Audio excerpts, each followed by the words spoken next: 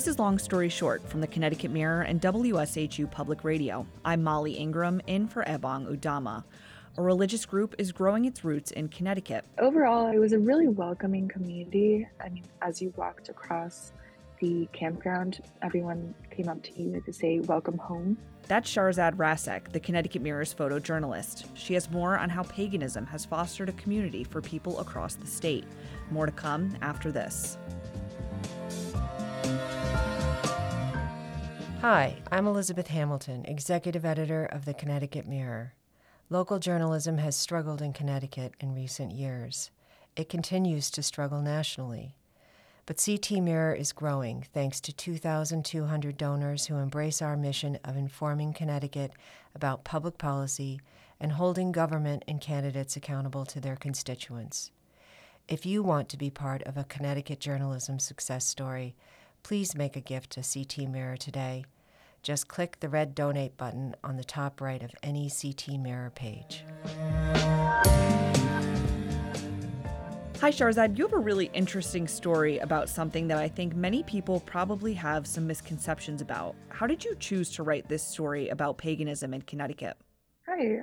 So I was pretty new at the Mirror and in Connecticut in general, and I was looking for something that not only I wouldn't really know about, but people in Connecticut wouldn't really know about. So I actually started by going out on Facebook and seeing what kind of different social, cultural, religious groups were pretty prevalent in Connecticut. And I stumbled across a few different groups about paganism. So it was a little bit tricky to get access at first because people were obviously a little bit wary, a little bit skeptical of what I could write, just because they hadn't had great experiences with media and paganism in the past. And so that's how I got started. Tell me about Tony, one of the people you talked to for this story. I met Tony through a few members at Connecticut's Welcoming Pagan Network. I told them what the Mirror usually did, focus more on public policy, and that I was trying to find a way to both incorporate the Mirror's general approach and this whole aspect of paganism into one story. And so they recommended that I approach Tony because he had had a lot of experience working on the witch trial exoneration project, which had resulted in a bill being passed earlier this year, last session, that basically exonerated or absolved people who had been accused of witchcraft in the 1600s. That wasn't exactly the direction that I wanted to go with the story, but it was a great start because he himself was also pagan. And how did he find paganism in Connecticut? Well, Tony first started dabbling in paganism in the mid-90s after a visit to Salem, where he both became interested in the history of the Salem witch trials and basically the whole social movement and feminist movements or anti-feminist movements back then that had resulted in such injustice for the people who had been killed back then. As a police officer, he was also rather justice focused, so that piqued his intrigue in that sense. But he also started looking into actual paganism as it is actually practiced, not in the sense of it being used as a weapon to kill women, basically. And so when he came back to Connecticut, he started going to different paganism related stores, some of which don't exist anymore. He went to pick up some magazines from magazine stores that also don't exist anymore that were focused on witchcraft and paganism. And little by little, he kind of developed his sense of what he saw as his path in paganism. So he started going to different temples and different groups. One of them, which was mentioned in the piece, was the Pantheon Temple, which at the time had been started in Bridgeport and had a different name. And that wasn't the right fit for him, but he ultimately ended up finding different groups like Connecticut's Welcoming Pagan Network that he did find as a better fit. And so I first met him at the harvest gathering that I wrote about rather in depth in the piece. We sat at a bench in the forest, really, and we just had a great conversation about his efforts to lead the witch trial efforts along with a few other people. And I met him a second time later on to really talk about just his own experience with paganism and his life experience really in general. And a lot of your photos are from the harvest gathering. What was it like to attend that? And what were the things that you found important to take photos of when you were there? It was a great and really unique experience. I met some people who were hesitant to be photographed, and even a handful who were reasonably wary of me. There had been a photographer for another publication the year before who hadn't necessarily respected everyone's wishes to be or not be photographed. So I had to be very clear with my intentions and ask for consent more than I generally would have, even though I did ask the organizers to announce my presence a few times.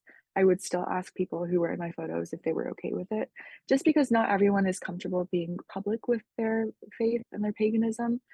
But overall, it was a really welcoming community. I mean, as you walked across the campground, everyone came up to you to say, "Welcome home," and really aligned with a lot of my traditions that I've grown up with, which are Persian traditions, just because they're also rooted in paganism. So it was really interesting to see how something that I was raised with connected so much with something that I thought I had no idea about. And from your photos, I get a really good sense of community. It seems like this is a group of people that are maybe used to being ostracized and judged, but from what you write, they've kind of used that to grow stronger together.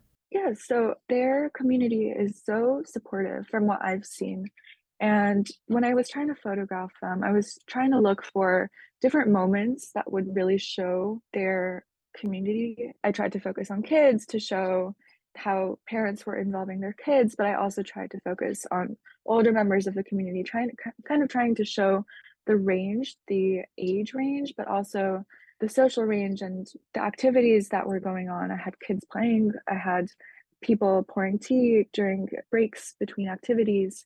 I wanted to show the diversity, not only of the people, but also of the activities that were organized and of paganism in general, in the sense that they have so many different practices and not everyone ascribes to all of these practices, but they're all there and available for the community to be able to learn from and use in whatever ways that they feel best aligns with their faith. And I have to ask, because we've never had a photographer on the show, is it difficult to talk about your photos without being able to show them to an audience? I'm sure you're used to being able to present them in a certain way when you're talking about them.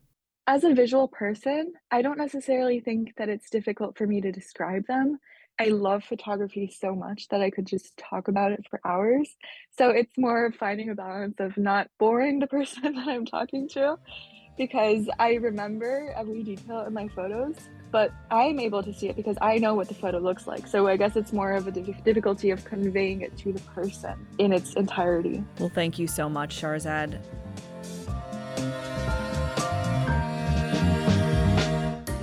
Long Story Short was hosted and produced by me, Molly Ingram. I'm in for Ebong Udama. Harriet Jones is our editor. WSHU's Alicia D'Addario and Connecticut Mirror's Gabby DeBenedictis are our digital team. This podcast is a collaboration between the Connecticut Mirror and WSHU Public Radio.